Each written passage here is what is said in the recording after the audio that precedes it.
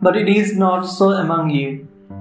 But whoever wishes to become great among you must be your servant, and whoever wishes to be first among you must be slave of all.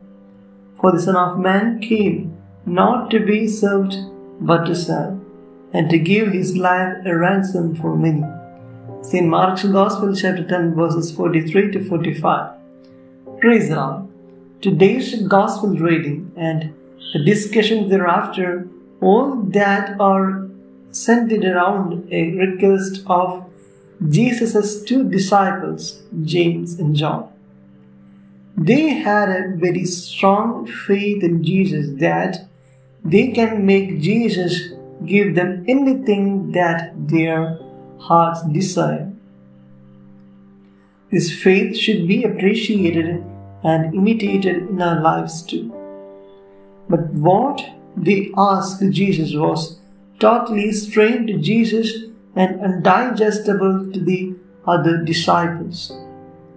Like them, we should not strive for power, but we should strive for serving others.